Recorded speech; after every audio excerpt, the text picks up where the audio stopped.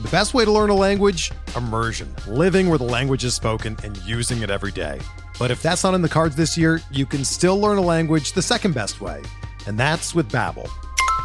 Be a better you in 2024 with Babbel, the science-backed language learning app that actually works. Don't pay hundreds of dollars for private tutors or waste hours on apps that don't really help you speak the language. Babbel's quick 10-minute lessons are handcrafted by over 200 language experts and help you start speaking a new language in as little as 3 weeks. Babbel's designed by real people for real conversations, and their tips and tools are approachable, accessible, rooted in real-life situations, and delivered with conversation-based teaching, so you're ready to practice what you've learned in the real world. Here's a special limited-time deal for our listeners. Right now, get up to 60% off your Babbel subscription at babbel.com/Blue Wire. That's 60% off at babbel.com/Blue Wire, spelled BABBEL.com/Blue Wire. Rules and restrictions apply.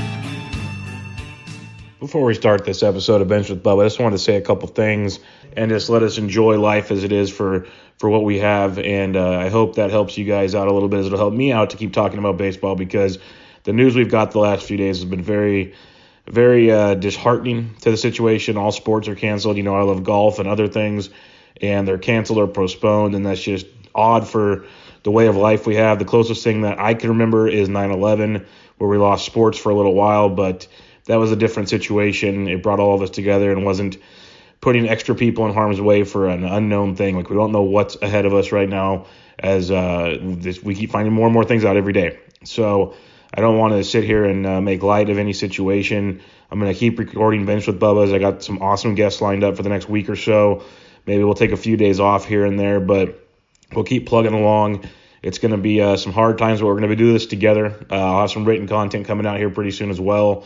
And we're going to be business as usual. The rankings will be updated once we get a better idea of what the baseball season is going to entail.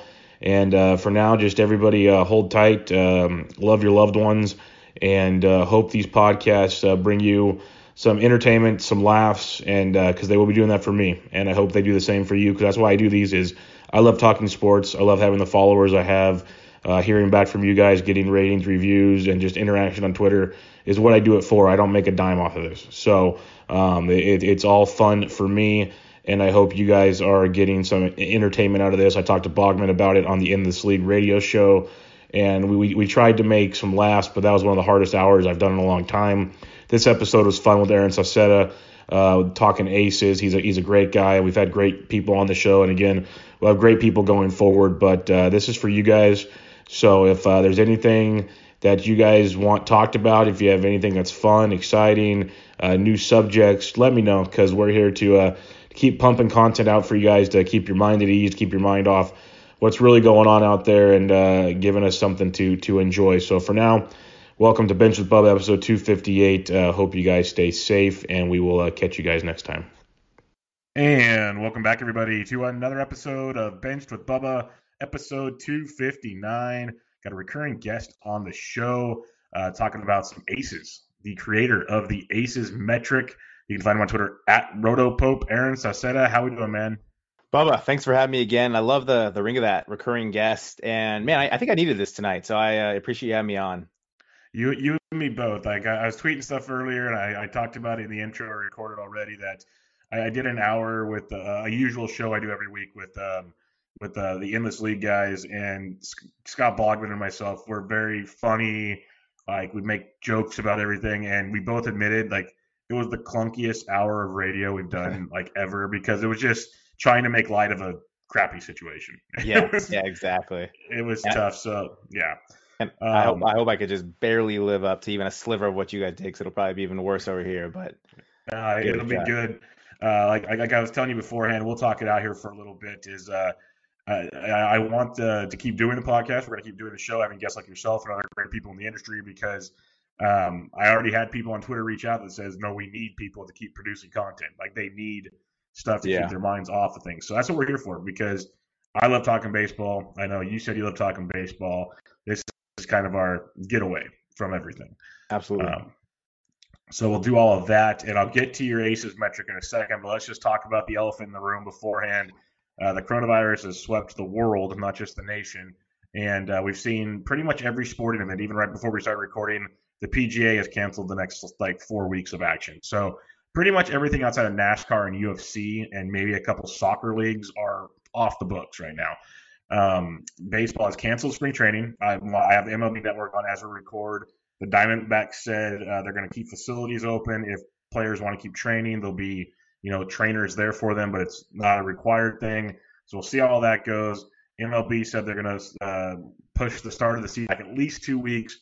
I'm thinking it'll start till Way May. longer, right? Yeah. Yeah, at least May. So what's your take on this? Because literally we're shooting in the dark here. We have no idea what's going to happen. Yeah, and I'm kind of embarrassed to say that I was actually at spring training last weekend, and I think I was part of the camp that, I wasn't dismissing coronavirus by any means, but I think I was more just saying, just take the necessary precautions. Don't put yourself in really crowded situations, which I kind of did anyways at spring training, and make sure you're washing your hands regularly and just kind of typical, daily health sort of precautions like that. But no, absolutely, I think beginning last night, you kind of already got a sense that it was getting more serious, but the NBA, suspending the season is something that we've never really seen in our lifetimes related to at least anything that I can remember related to something like this. There's sometimes labor lockouts and things like that, but that really kind of woke me up. I'm like, wow, this is something's really going on here. It's kind of sad to say that took that to do it for me, but that's here we are today. And like you said, MLS following the same, MLB, somewhat predictably being kind of slow on it, but them coming out today and at least postponing the season 2 weeks, which like you and I were talking about, I think will surely be a little bit longer than that, I would think. So it's crazy, and everyone's kind of starting the self quarantine process and taking it a little bit more seriously. But I think it's probably for the better. It is for the better, and I'm with you. Like a week or so ago, I was one of those guys thinking, it's just the flu. Like, I've never had a flu shot in my life. I'm always a guy that's like, I'll be sick for a couple of days and I'm never like that bad. I get over it. I'm young. Like, I'm only in my mid to late 30s. Like, it's not going to, get me. And then you see more and more stuff come out, and then you see like they're canceling things and all this stuff. And it started to really get my attention. Like, okay, maybe this is a little, like I have meetings I'm supposed to go to like an hour away of like 75 people. They're canceling those. Like it's when that's kind of serious stuff. And I believe you're in Southern California, right? I am. Yep. Yeah. You're in California. I'm about an hour out of San Jose. And like last week when they started putting the restrictions like the SAP Center and stuff like that, and then the San Francisco and Oakland a couple days ago did some stuff. That's when it really like got my attention. Like, okay, this is serious. This is not good. Yeah. So we'll have to deal with it the best we can. It's going to be interesting to see what MLB does. I guess they're supposed to come out with some more information probably Monday. They said they're going to kind of see what the next few days do and go from there. None of us are doctors. None of us are experts. It's just kind of a wait and see. We're going to talk baseball. It's going to, there's two sides of it. There's the part that really sucks because we don't have baseball. Like, I don't know about you, Aaron. I was even good with the idea because, like, I was talking to someone earlier. I said that the closest thing for me was when 9/11 happened and we lost sports for like a couple weeks. Yeah. But it wasn't like there was a pandemic sweeping the nation. It was a shame what happened in New York and Pennsylvania, but it was like a one-time thing, and then it was kind of over. Kind of rallying around it even. Exactly. And now it's like we have a situation where they were still saying, and we had sports to get us back into life then. So when they had the idea of, okay, we can have games with empty stadiums, I was like, cool, because at worst, I'm not going to go to a lot of live games, and it'll keep our mind off everything. I was all for it. But the more you see about it, like you said earlier, it makes sense. It's probably the right move. But what I was saying before all that in the gibberish is in the fantasy twist of it, when we really start digging back in here on this episode and future episodes, there's guys that are injured like Justin Verlander and Paxton and all these guys that now become fantasy relevant again. So it's going to be real interesting to see how all of that plays out. Definitely. And how are you guys approaching your drafts, at least in your leagues? I know in the league that I run and some of the other leagues that I'm part of, there's already discussions about what do we do about the drafts. I guess it kind of depends on risk tolerance and, maybe what's at stake. But at least for the one that I'm running, I just kind of decided that it didn't really make sense to draft right now. We might as well just kind of follow MLB and postpone it. And then, we can figure out what the right timing again is once we learn a little bit more. But a lot of people like to do drafts early anyways, and I'm totally fine with that too. So maybe some people are still doing it, kind of keeping their mind off things by doing that. So what do you do in your leagues? It's a good question because obviously there's some that are already done. Like TGFBI is pretty much done. I'm in the middle of Raz Slam. Yeah. Like my idea is if you're in a draft right now, play it out. Like finish it, be done with picks. Like you said, some guys draft early. Once the first few picks are made, you can't just stop making picks because of something, because exactly. Maybe, you passed on Mike Clevenger because of his injury, but now he's back to being like a second round pick. So like it just kind of, a lot of the things change. But going forward, like tonight was supposed to be, I have 2 listener leagues. The second one, by the way, people still got 3 spots left. If anybody's interested, rate and review, you can get in. But the first one was supposed to draft tonight, and literally at 2.5 hours before the draft, I just messaged everybody and said we're postponing this. Like there's no point in drafting. If you have the availability to go, like NFBC canceled all its live events, they're still debating. Like a lot of the big money people are trying to push it off. I totally understand that. Like I don't play in big money. Like $50, $100 is kind of where I max out. Same. But if you got like thousands of dollars on this, I would be wanting to wait too. But biggest thing is I'd wait, like you're saying. Yep. No, that's exactly where I'm at right now too. We'll wait and see there, but that's kind of the situation there, and I have a feeling we'll be talking about this for many, many weeks, unfortunately. But let's get into some more lightning stuff. Let's talk actual baseball. Let's talk the Aces metric. And Aaron, why don't you everybody know kind of like where this develops, where they can find it for one, because I didn't even plug that, because I know you have a couple different spots for that, and all that good stuff before we really get into it.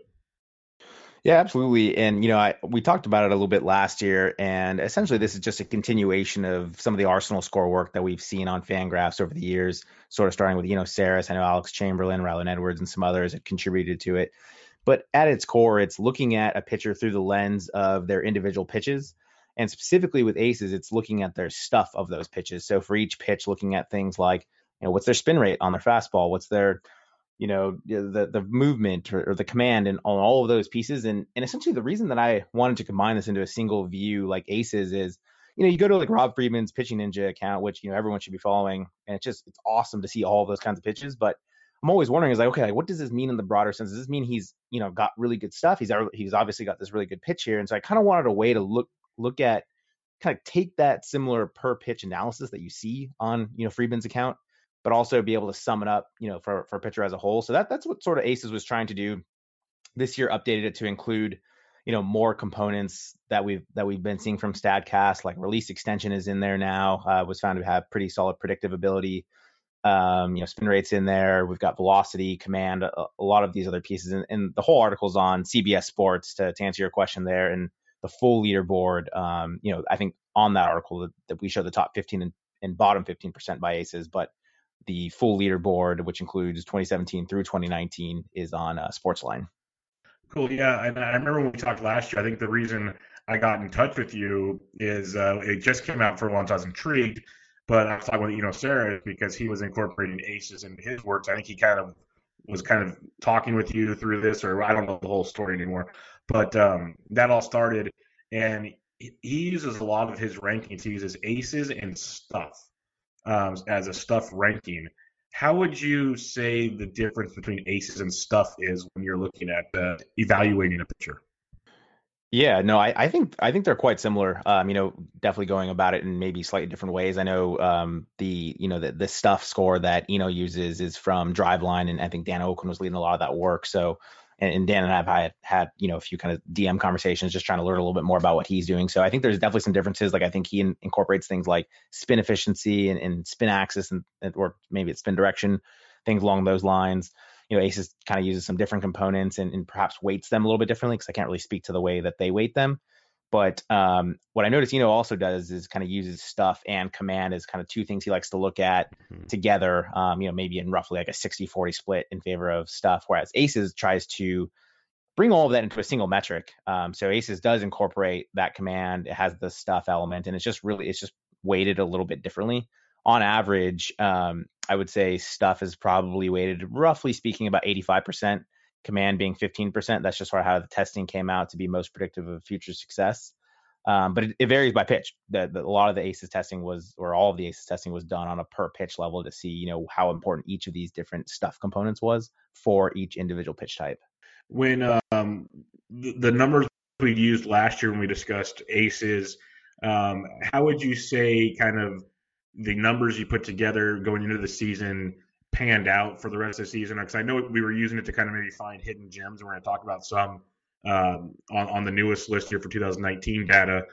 Did you see anything that kind of lined up? Was it like more accurate? I don't know if that's the intent of it all, but I think you kind of had an idea what I'm saying there was. Did it all match up in the end, or were there kind of some like, that didn't kind of finish the way we thought it would? I think there was absolutely some of that didn't finish like we thought it would. I think, I'm probably not alone in this, but Nick Pivetta was definitely someone, and even Zach Eflin, kind of those teammates were two guys that definitely popped by stuff metrics like Aces, and didn't have great years. I mean, maybe you could say Eflin did for like a month, and he was a really nice sell high candidate because he was not pitching well, kind of under the hood, so to speak. But no, it definitely wasn't all success. But there were a few. It kind of depends on which range you want to go in, but some guys that were like they weren't cheap by any means, but they definitely outperformed where you would have got them. And Aces was huge fans of them. Was Charlie Morton and Luis Castillo. Okay, yeah, I remember talking about some of those guys. Were guys that you certainly. Yeah, no, absolutely. And you definitely would have profited off them. Those two, and then Frankie Montas was another one. I think he was like 88th percentile. So he definitely popped. And then I don't even think that incorporated his splitter. So you kind of knew there was a really solid foundation. And then once he added the splitter, it was definitely a really solid guy there. And then I wouldn't really count this one as a huge success, but I just thought it was kind of interesting that, someone going so late had good stuff. And that was really the only reason I knew about this guy was Jordan Lyles. I wouldn't really call him a huge success, but I do play in some of those 50-round draft and holds on NFBC. And, I would take him like the 45th round or, somewhere really, really late there. And I just thought it was, that was a nice help from Aces to be able to get a guy that I was actually able to start sometimes, just because I don't know if you play in those formats, of man, it gets really, really rough out there. It's 15 teams, 50 rounds. So, there's 750 players or so drafted, and it can, it's tough to find guys that late. So I thought that was, helpful piece of what Aces was helped surface last year. And that's what I love about things like this. And I have a lot of guests on because one thing that I love about the community, there's so many brilliant minds that are so much smarter than me when it comes to putting numbers and analyzing things and finding metrics like this. And, Alex Chamberlain has his pitch leaderboard, and there's all these different tools. It really helps me find those kind of guys that, your diamonds in the rough, so your late round shots and stuff like that. And it gets you on them, even if you don't draft them, say you're not going 50 rounds or whatever. Yeah. They're on your watch list. You can stream them, things along those lines. So I'm a big fan of situations like that. You have Aces Plus. Aces versus Aces Plus. What's the main difference there? Yeah, the main difference is that Aces Plus adds in results. So some of the past Arsenal score work had incorporated, like just results essentially. So grounders or, whiffs and things of that nature. And so I thought that was a little bit of a, kind of something, a missing piece of Aces, is that it was really great to be able to look at the stuff. But then, sometimes just those stuff metrics, there's just something else that the pitcher does that's able to drive good results, whether it's maybe deception or tunneling or just other things that, it's just not as clear from some of these other metrics that are measuring some of the stuff elements. So I wanted to incorporate an element of results in there as well. And so you'll have things like, strikeouts, whiffs, and, soft contact as well, like from StatCast. And so incorporated those elements as well. And it was a really similar process as Aces, going through each pitch and just figuring out how important each of those elements was for predicting future success of that pitch. And so on average, once, I incorporated results, I think roughly speaking, the breakdown there was about 68, roughly 68, 70% results sort of driving Aces Plus, and then the other 30 or so being a mix of stuff and command. So that's the main difference between the two, is Aces Plus got things like whiffs, strikeouts, soft contact, things like that in it. Okay, cool. I like that because that's it shows more incorporation there. I know you got the Arsenal percentage column there. You got the number of pitches. Just seeing Zach Wheeler with 6 pitches. I knew he had a lot, but my goodness, that's Yeah. pretty crazy to look at there. When you're looking to evaluate these guys, say you're doing your drafts, do you prefer to target just the aces column or do you want the aces plus column? I like to look at both. And if anything, I found myself kind of liking the Aces Plus. So just as a little bit more of overview of the two, Aces is incredibly sticky year to year because we're measuring things like velocity, like spin rate. And those things are tend to be, for the most part, just somewhat innate for the pitchers. They're obviously doing off-season work to improve on those, but to a certain degree, there's only so much they can change. So when you see someone has good stuff in one year, it's quite likely that they're going to have similar, stuff the next year. So I like that.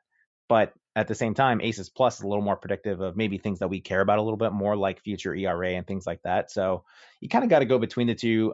Ideally, in a perfect world, the pitcher that you like is good at both, good at driving results and has the stuff with it. But if I had to choose one, I'm definitely kind of feeling the Aces Plus just because I feel like it helps us uncover or helps identify players that you're actually driving results on the field that are predictive of for future success and continue to drive more results on the field. I guess it makes sense looking at it. Like we're going to talk about a lot of these players, so we'll discuss their aces and aces plus. And I'm not going to give away all of them, but when like Garrett Cole's 100% in both, yeah, I think that checks the boxes pretty good. Yeah. Mike Yeah. Clevenger pretty high on both. I think that pretty fitting. And then Nick Pivetta so far off on aces plus, yeah, that kind of makes sense. So Yeah, exactly. Yeah. yeah, no, Yeah. it makes And I it and I makes gotta admit something a little bit there too, where I'm doing these all at a very granular per pitch level. So when I'm actually finally sort of summarizing all this together and testing it, I am just praying that guys like Garrett Cole are at the top, because if they're not, I feel like I've done something seriously wrong. So it does feel very good to kind of get maybe it's false validation, but just some element of validation that I'm seeking, that once I actually kind of bring all of this together, guys like Cole do pop, and it does make you feel a little bit better about some of the testing that you're doing under, like, kind of beneath the surface there. Let's talk about some of these guys that are kind of on the top end here, and then we'll obviously do the glass half empty portion at the end here. But we'll talk about some that I'm not going to say I put it on the outline as surprises. I guess it's more like, hey, these are guys that people are interested in, and it kind of checks the boxes type thing. And let's start with one in Cincinnati. Sonny Gray was a guy that came over to Cincinnati last year, had his old pitching coach. There's kind of mixed, like high hopes, but some people are still concerned because of what they saw in New York, Great American Small Park.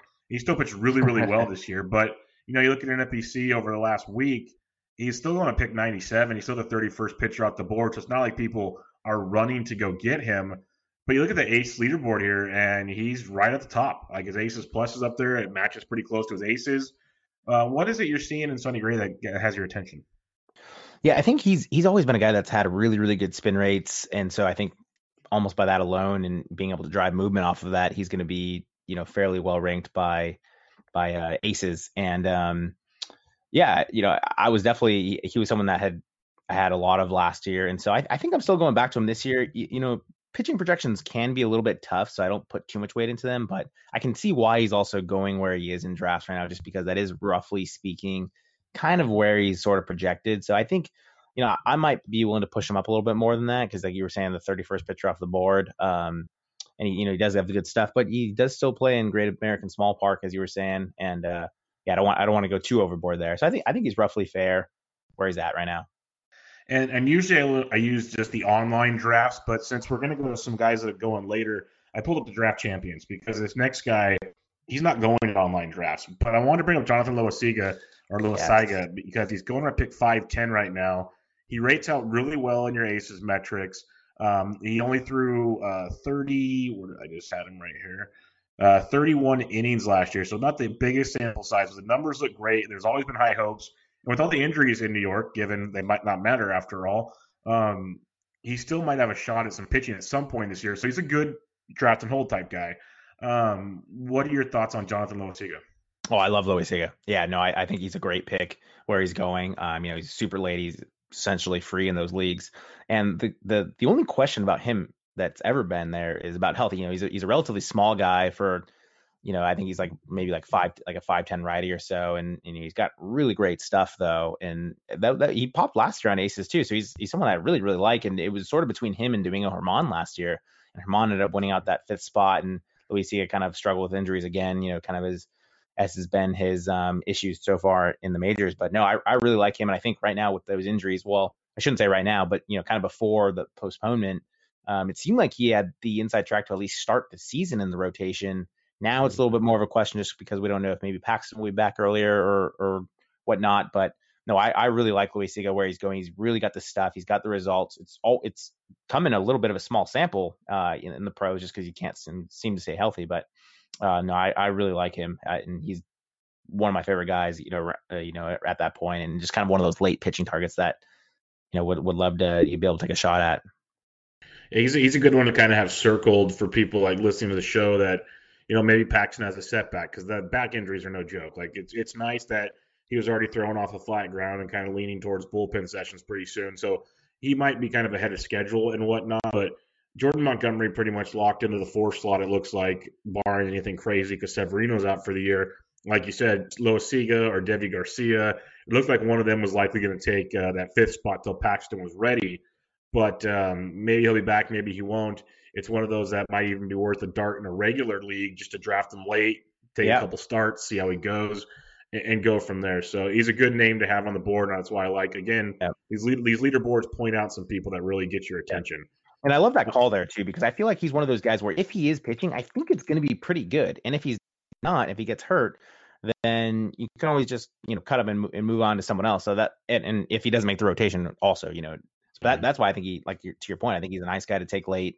If he's in the rotation, he's pitching, I think for the most part, it's going to be pretty intriguing. And then if he's not, you just move on.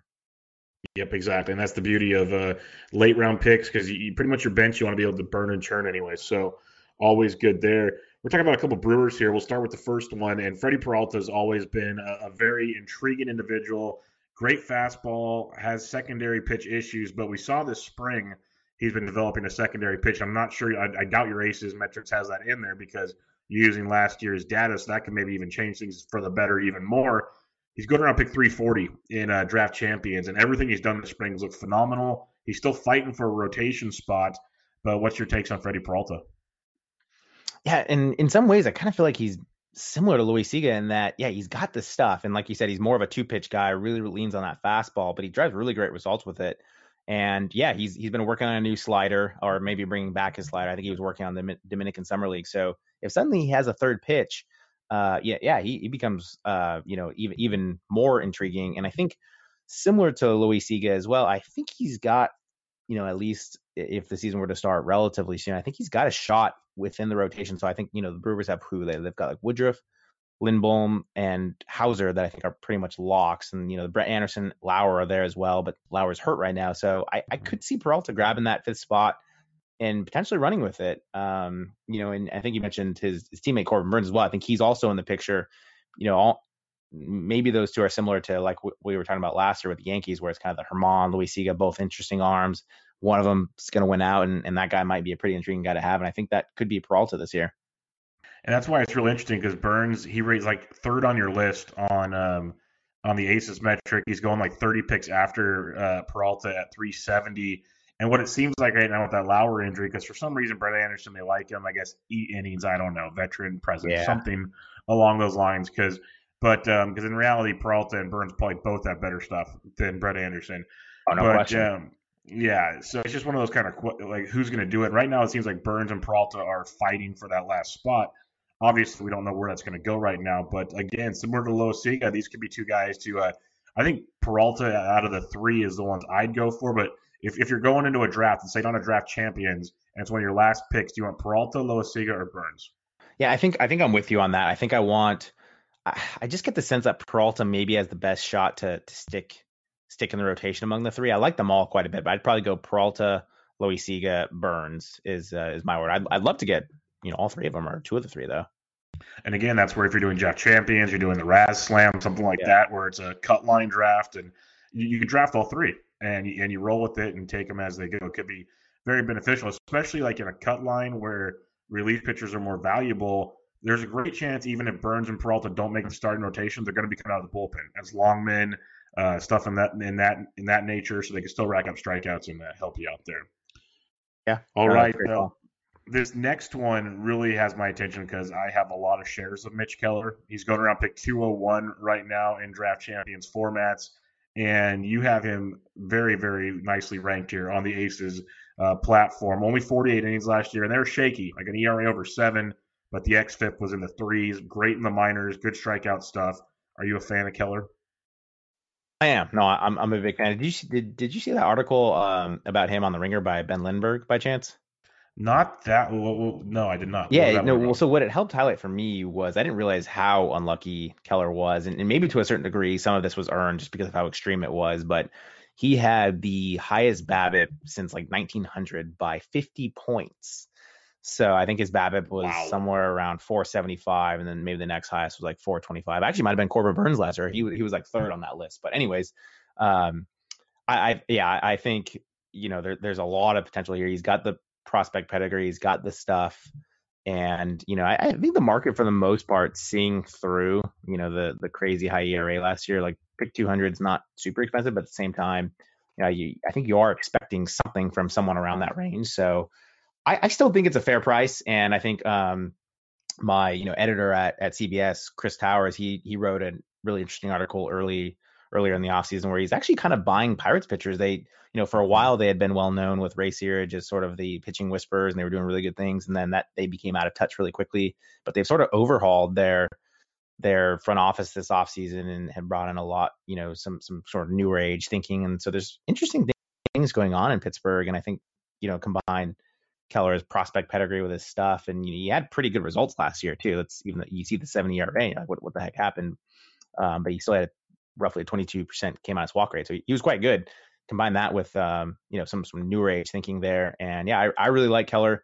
The only pause I've had recently is I noticed one of the prospect analysts that I really respect. I like to pretty much read everything and listen to everything he's saying. Is James Anderson thinks he's got kind of straight stuff, and he's not as crazy about the stuff and as maybe the industry as a whole. So that's at least kind of helped me try to really, really be critical here. But no, otherwise I'm really digging the profile, and I think at that price around pick 200, I'd feel comfortable taking him there.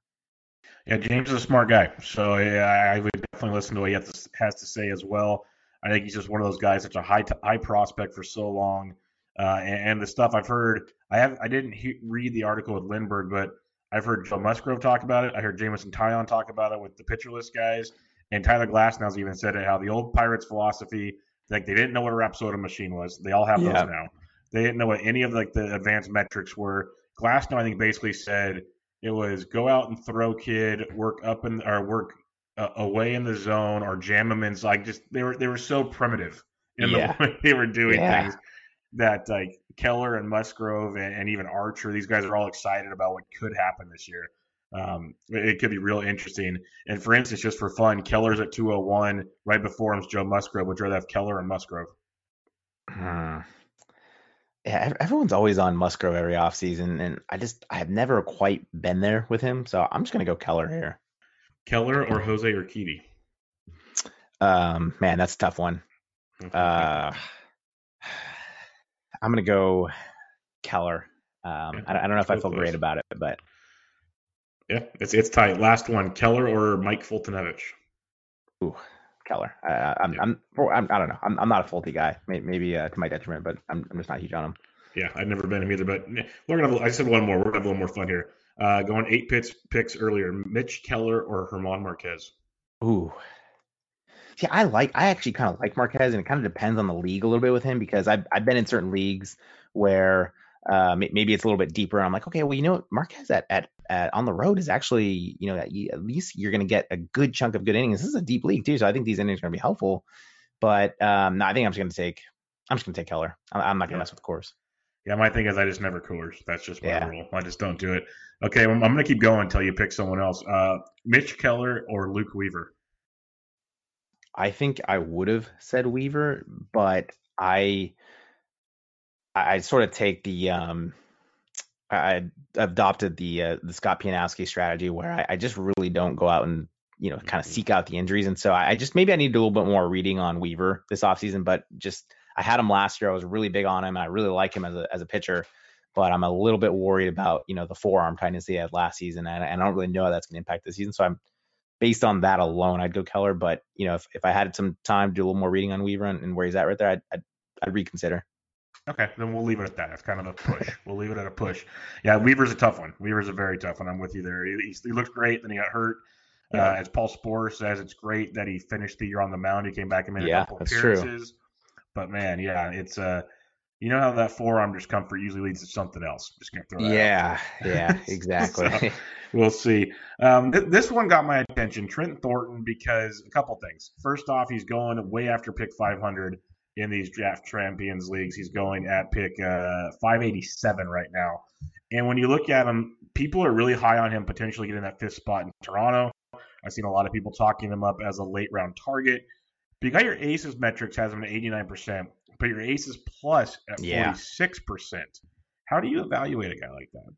Well, I mean, I guess just a first touch on the first piece that you mentioned as part of draft champions going, well after pick 500. I like him there just because I do think he's got a good shot at being in the rotation. He's got interesting stuff. So, I would love to see what happens there and see if he can turn that stuff into better results going forward. I think, they've got at least three guys kind of locked in, and then sort of that fourth, fifth, sixth, seventh spot are between Chase Anderson, Thornton. You got Pearson potentially coming up at some point. I think Barucki is, maybe hurt and there. So, I kind of like Thornton among those guys. Maybe Thornton and Pearson are, the pitchers, that kind of finish the year in those fourth and fifth spots. But I like him to grab one of those spots. So because of that, he's interesting to me.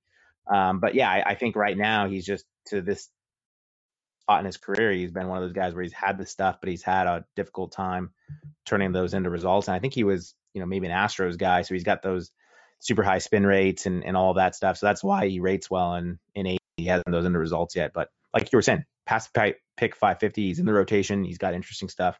Yeah, sign me up for that. All right, let's talk about another one. Jose Urena, always been kind of one of those interesting starters, streamable type guys for the Fish. Then he got hurt, came back, worked out of the bullpen really, really well. And he's kind of one of those flip guys, 88% aces, but 99% aces plus. He's another guy that's going well after pick 500, 562 in draft champions. He's going to pitch every fifth day in the Marlins rotation. I have no reason not to throw him. What's your take on Jose Urena? Yeah, I saw this on the rundown. I almost wanted to, I was looking into this. This is where maybe I know I'm the one that put these together, but I almost what went wrong here? I'm just not a big Urena guy, and I'm not kidding. I think I'm going to look into this a little bit more too to figure out how he ended up scoring so high on aces plus specifically, because I look at his profile and, he had a 10% K minus walk last year. All of his ERA estimators are still pretty close to 5. And I'm looking at even aces plus percentiles by pitch type. And he's got, I think what he has, he's got a really good two-seamer, and a couple of other above average pitches, and somehow that, equated to being that high. But otherwise, no, I'm not really buying Urena. But I guess, to your point, he probably is going to be in the rotation. So if you're looking for some cheap innings with intriguing stuff, he's out there for you. Yeah, I just wanted to bring him up because he was ranking so high. I was curious if I was missing something. Like I said, I've used him to stream from time to time. If you play DFS, there's time to use him because he's cheap. I get all that. Yeah. I was just wondering, what was it that I was missing there? Matthew Boyd. This guy is a conundrum around fantasy circles. His stuff is great. He has phenomenal strikeout abilities. He also gets up a ton of home runs. It is a tale of two worlds, but he's working on a new pitch this year. In spring, he's been utilizing his whole pitch mix phenomenally. What's your take on Matty Boyd? Yeah, I wanted to bring him up because I'm still trying to figure that out. I'm really intrigued by a lot of things here. He's got good stuff. He had good results last year. He had, about a 24% K minus walk rate. I think that was probably top 8 or so among qualified starting pitchers. So he's got that. I know he's been more of a two-pitch guy, kind of relying on. I'm thinking what is probably the slider and the fastball slider guy. Mm-hmm. And I think he's been working more on. Is it the curve or is it the changeup in spring that he's been working on a little bit more? I think he's working on both. Because I was talking to Alex Fast the other day. Right, if you go back on one of Alex Fast's tweets over his last start, he has all 5 or 6 strikeouts, and he struck them out on all different pitches. He had at least some are multiples because obviously he only has 4 pitches, but he had strikeouts on all 4 pitches at least once.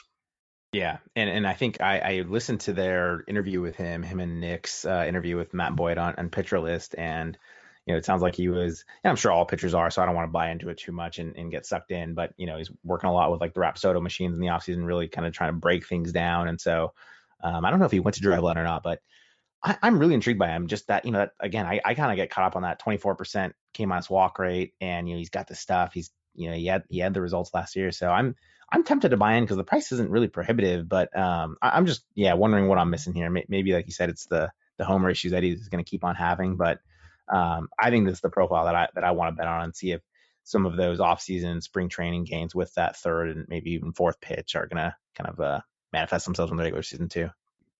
Yeah, he's an interesting case. Going to pick 163, so you're not paying like a premium for him.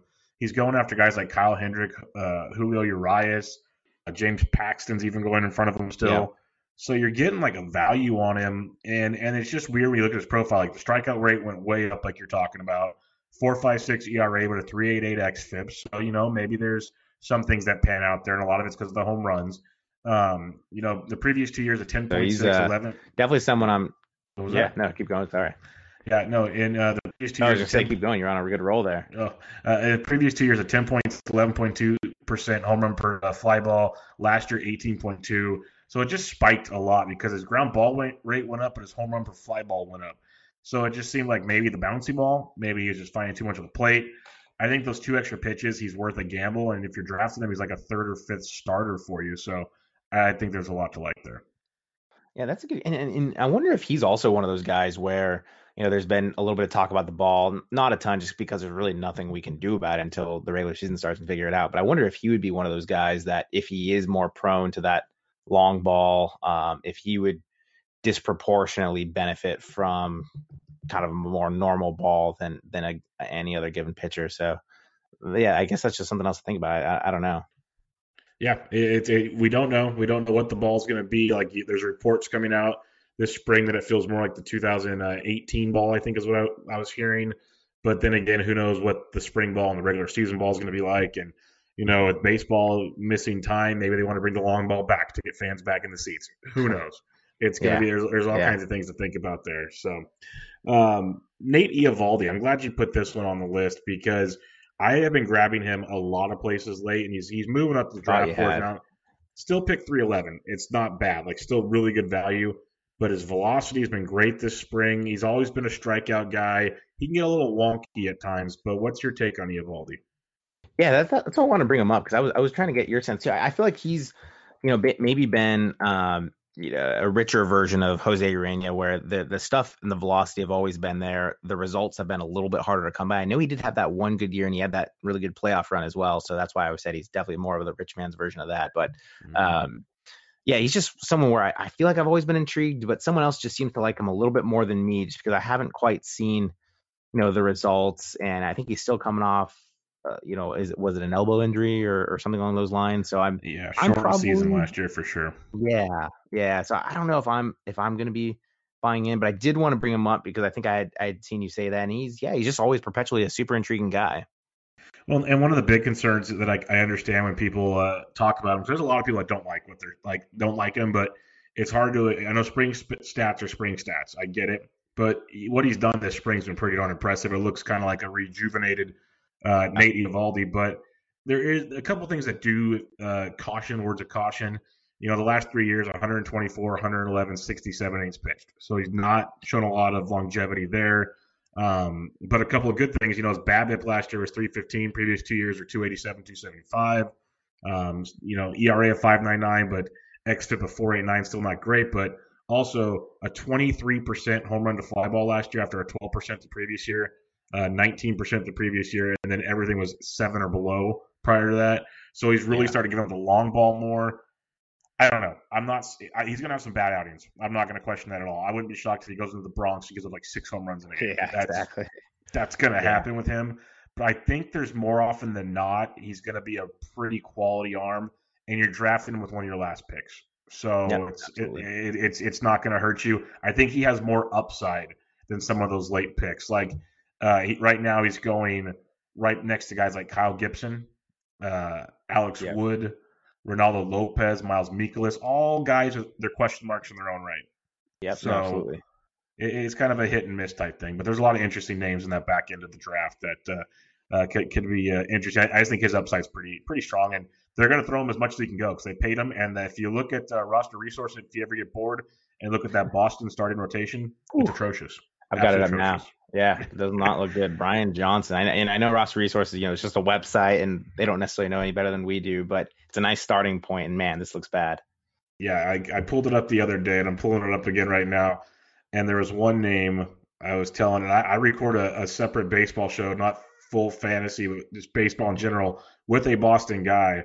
And I asked him, what is it? Well, they changed it. Okay, Ryan Weber. But Weber was new to me. I thought he was like a reliever in Texas. I Yeah, couldn't have told you who he was. But yeah, Martin Perez. I love Erod, but it's a shaky situation, to say the least. yeah, to say the least, for sure. All right, let's look at the kind of glass half empty situation. Some names that stood out to me that did not rate out too well on the Aces metric here.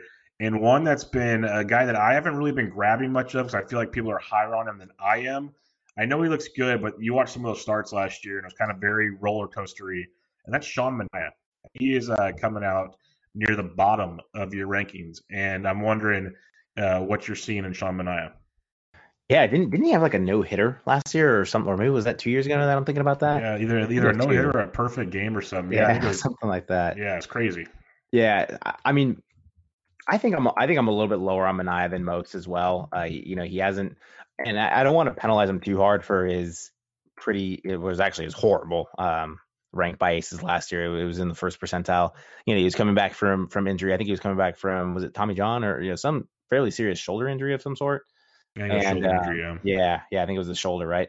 And so, he had that going, and then he also has, he's just being a lefty. Generally, I think you're a little bit at a disadvantage by, analysis biases, just because we're looking at things like velocity and just on average, righties tend to throw harder than lefties. So I think he's going to be a little bit penalized there. But just even looking at his 2018 and 2017, he's been comfortably below average by both Aces and Aces Plus in those years.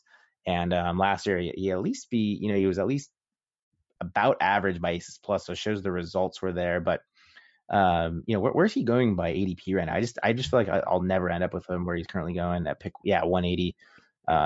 There's just so many guys. We were just talking about a bunch of them, like Urquidy, Boyd's going in that general range. I like Mitch Keller. We talked about Andrew Heaney.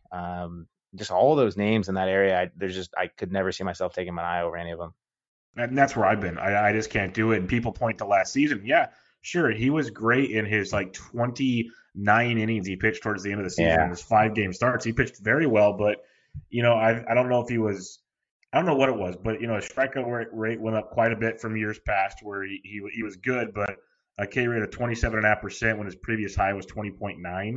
That's quite the spike. His walk rate was good, but you look at 100% left on base rate, that ain't gonna happen again. Yeah. He had a home run rate below 1. That ain't going to happen again in this era of baseball. I just hate to break it to people. Yeah. A 1.21 ERA with a 3.98 xFIP. I think that 3.98 is a lot closer to what you're going to get from Sean Manaea. So, definitely. Yeah. And, I guess to people's credit, I actually hadn't realized this K-minus walk rate was this good last year, 21%. But to your point, small sample of innings. And it'll be interesting to see. In that range. Yeah, it'll be interesting to see where he continues to go in that situation. But let's go to a fun one here. Patrick Sandoval, with the issues in the back end of that Angels rotation, they've made some nice moves to kind of strengthen it in the offseason with Dylan Bundy, who I'm a big fan of, and a couple other things. But still, Patrick Sandoval is sitting around trying to get a 5th spot in that rotation. He's going to pick 440, but the Aces metric does not like him much. Do you have any thoughts on Patrick Sandoval? Yeah, and it's fun. I'm an Angel fan too, sadly. And you mentioned we had good reinforcements at the at the back of our rotation. Those guys at the front of our rotation now. Julio Teheran and Dylan Bundy were in the conversation for opening day starter at this point with Ohtani still not back yet, probably until May, or it would have been May at the earliest, and then Canning now with the forearm issues. And so it's typical rough situation on the pitching side for the Angels. Just kind of feels like we're perpetually in this spot. But Sandoval's pretty interesting. He rates very poorly by Aces. Again, one of those lefty guys. Doesn't doesn't really. He's just a bad. I think the easiest way to describe, he's a bad fastball guy. So he's got a couple of nice secondaries, got a really nice change, got a nice slider. So there's some interesting things here, with his arsenal. And I think he does have a spot, by the way. I think, God, him and Matt Andriese are going to be the back end of our rotation right now. I don't even know how that's possible. Andriese's 90 of his last 95 appearances have been as a reliever, and now he's like kind of locked in as a number 4 guy. But I digress. So I do think Sandoval will start the year in the rotation. He does have those nice secondaries. I know I've been seeing some clips of his changeup in spring training, and Madden seems to be a big fan of it too. I think he was calling it the thing, or I don't know what he was calling it, but he was calling it something. So I think he's got a spot. He's kind of interesting, but I think he's just going to be a bad fastball guy, and so I think he's probably going to be more prone to homers than your average guy, and there's definitely going to be blowups. But I guess I would call him a nice watch list guy. I don't think I'll be drafting him really anywhere, but definitely keep an eye just to see if there's making any kind of improvements with the fastball and just finding a way to make the whole arsenal play up a little more. He's going to pick 440, so he's not going in a regular draft. Definitely a wash list, but big time strikeout stuff in the minors. That's something that carried over, but also a lot of walks. Controls have been an issue with him, so he's got to get a hamper on that. And last year the long ball got him big time. So the stuff it intrigues people, like you said, the clips and everything. We know it's there. It's just managed of honing it in, and maybe it's it's just a young guy thing. He's 23 years old, just needs to get some more work in there and figure it out. So time will tell on Sandoval, but could be a nice little guy to pay attention to as the season goes on. Another guy to pay attention to who's fighting for a rotation spot in Miami, and there's rumors that he might be getting it. We don't know. But Eliezer Hernandez pitched decently towards the end of last year. He's going to pick 521, but Aces isn't the biggest fan of Eliezer. So what's your take on him? No, yeah, it's not. And I think I was reading that it seems like, if anything, he was maybe like right on this outside looking in. I think it was kind of between him and Urania for that 5th spot, and it sounded like Urania is kind of leading that charge a little bit if the Athletics beat reporter is to kind of be believed there. And a lot could happen before the the regular season starts, but I think just that alone makes me interested in targeting going elsewhere, looking to target elsewhere. Doesn't really have super intriguing stuff, but yeah, he got pretty solid results last year. I think he was by Aces Plus, he was almost in the 70th percentile. Got really solid results on his fastball slider combo, and had, I think, comfortably above average K- walk. So he's interesting in those regards, but I don't think he's interesting enough to me, and he doesn't even have the rotation spot. They're also moving the fences in Miami, so I think there could be a little bit of an adverse effect on their pitching staff. And so I don't think you're going to find Hernandez on any of my teams. Definitely more of a watch this guy for me. Yeah, the troublesome thing with him is strikeouts were up, which were great, but the home runs, over 2 home runs per 9, that's terrifying. 18% home run to fly ball, and you only have a 34% ground ball rate. That's going to lead to a lot of trouble. So something to keep an eye on with him. Maybe he keeps developing things. We saw Alcantara make some great changes in the second half. Maybe Eliezer can do that this year, and you can roll with it from there. But time will tell, like you said, on that situation. The last one we're going to talk about here is the Klubot, Corey Kluber. Yep. And he's a fun guy because it's either you're in or you're out. It's either he's too old and he's washed up, or heck, the Indians did not get enough and the Rangers got a gift. Like, where do you sit on him? He's going to pick 102 right now. That's why I added him in here, because I don't know where I sit on him. I feel like there's solid arguments on both sides. So I guess kind of starting on the bad, he's 36 now.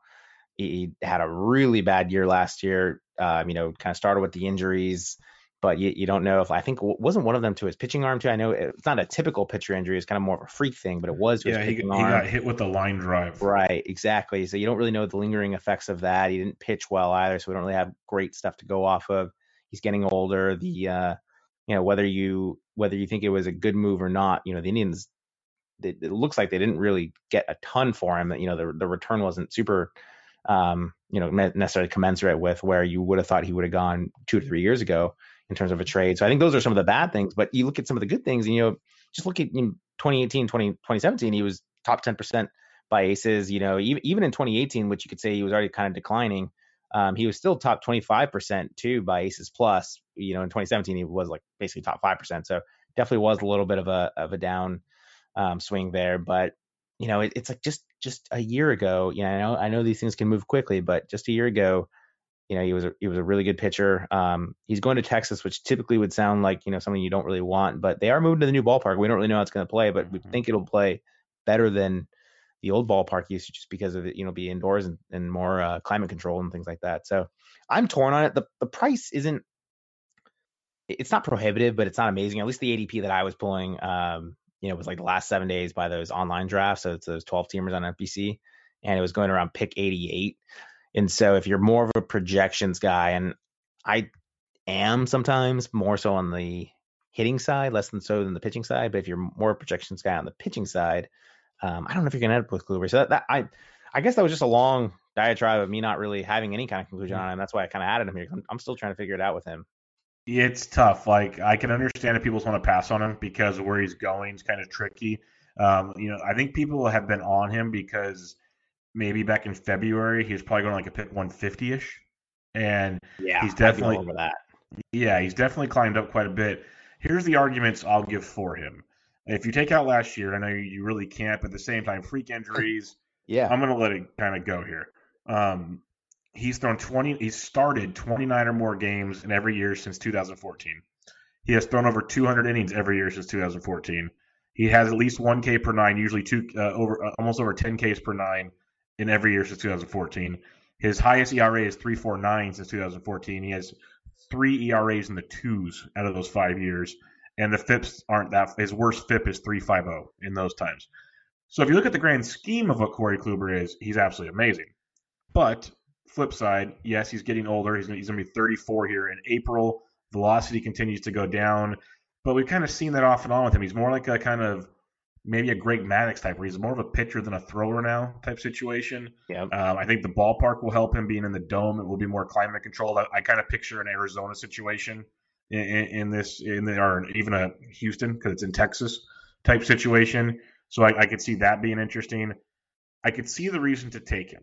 Yeah, absolutely. But when you look at where he's going, 6 picks later, you have Sonny Gray. Would you rather have Sonny Gray or Corey Kluber? I know, that's where I'm torn right now. Man, I don't know. I'd almost want to just take. I like a lot of hitters here too. Yeah, I like a lot of hitters here. I've noticed myself going more hitter in this range. So that's my thing. Like, I'm either going hitter or I get my first closer, because Chapman, Ozuna, Hendricks, Kenley Jansen are all going in this range. Yeah, and it's like, okay, I want to get a lockdown closer here instead of Kluber or Sonny Gray or Frankie Montas, Jesus Luzardo, Mike Soroka, that whole area right there. It's really kind of a toss-up. Yeah, and one additional point maybe in favor of Kluber is I was reading an article on The Athletic. They have inside injuries kind of right regularly for them, and they were talking about potential comeback player of the year for 2020. And I think Virginia Zakas is the name, and she's sort of the writer there. And it was just talking about how, Kluber should be all systems go, and thinks he's a great candidate in terms of just being healthy and things like that to return to peak form. So I just thought that was interesting. I don't know if it was sort of confirmation bias for me wanting to believe in him again, but like we were talking about, most of my drafts so far have been snake drafts, and so in this range I've typically been going more hitter, but I do have whenever the drafts come back up, a lot of my main ones are auctions, and so it's like when he's up to to bid, I'm just trying to figure out if I'm willing to go that extra buck to get him, or if I'm just going to let someone else try to see if they can get the comeback player that he might be. Like, I don't have auction values up right now, but like if you were in an auction, just roughly off the cuff, what would be your price tag on a Kluber? What would you be willing to pay for a Kluber? So I've got something up here. I don't know if it'll be super relevant to everyone just because my league's a little bit different, but I think we've got a little bit larger of a budget. So essentially, we have a $300 budget for 13 teams. I think more of the typical is $260. But anyways, I've got him from ATC being worth about $12 or so, kind of between the bat depth charts, which combined Zips and Steamer and ATC. Got him worth from anywhere from $11 to $13, and then based on his ADP right now, I think in my league I would estimate he'd go from anywhere from $15 to $21. So certainly more than what he's projected, but at the same time, I don't know if necessarily these projections are to be trusted, particularly for pitchers. So I at least in my league, I think he's going to go in that 15 to 21 range, and I feel like I'd be in on that, just particularly on the lower end. But once it starts getting to 21, I'd feel a little more nervous. Let's just put it this way. Since we're going to have more time to draft more teams, because I already kind of told myself I only had like a couple more teams to draft, and I was not going to go any crazier. There's a good chance I'm going to get bored now and start drafting some more. I'll probably end up getting Corey Kluber somewhere just Yeah. because I talked to him with you now. I talked to him with Alex Fast last episode. I think I've talked to him about him at least once a week, if not twice a week. Yeah. Because, like I said, it's a very polarizing player that part of hosting this show is I love getting everyone's opinions on these because everyone's got differing opinions and everyone's so smart. So it's interesting to hear the logic behind it all. And Kluber's one of those guys that really it's kind of a you are or you're not. That's just plain and simple with him. Yeah, and I mean, just like a year ago or so, he was more of like a top 30 to 40 pick, and I know a lot can change in that time, especially with pitchers and older pitchers. But still, it's it's hard to completely forget about that. Yep, no doubt about it. Any other pitchers you want to chat about tonight, or are you good calling it an evening? I think for the most part, I think we covered a really fun group of guys. The only guy I didn't actually write in there that I really like this year and kind of want to get your thoughts on too is Andrew Heaney. He's in a similar boat to some of the other guys that we talked about where kind of the injuries have perpetually bogged him down, but the stuff has always been really nice. And I've got him for as part of aces in the top 13%. So he's 87th percentile, which for a lefty, like we were talking about, is really nice. And, he was really great last year by K-minus walk. And so you never know if these are some of those things where it's like you're just being a homer or not. But I'm really digging Heaney, and he's in that same range that we were talking about, like Boyd and those guys, where it's like around that pick 200, and I really like him around there. Yeah, I'd go Boyd over him. It's tough for me with Heaney just because I haven't seen the longevity outside of one season with him. Yep. And that's my biggest thing because even last year when he pitched really well at a K per 9 over 11, which was awesome. ERA was up there because he was giving up too many home runs, which he's done quite often in his career. It's one of those where I don't know if the stuff meets the stat board, if that makes sense. I'll put it this way: I wouldn't be shocked if he puts together a great season. That wouldn't shock me at all. I think, like I said, the stuff's great. He's one of those.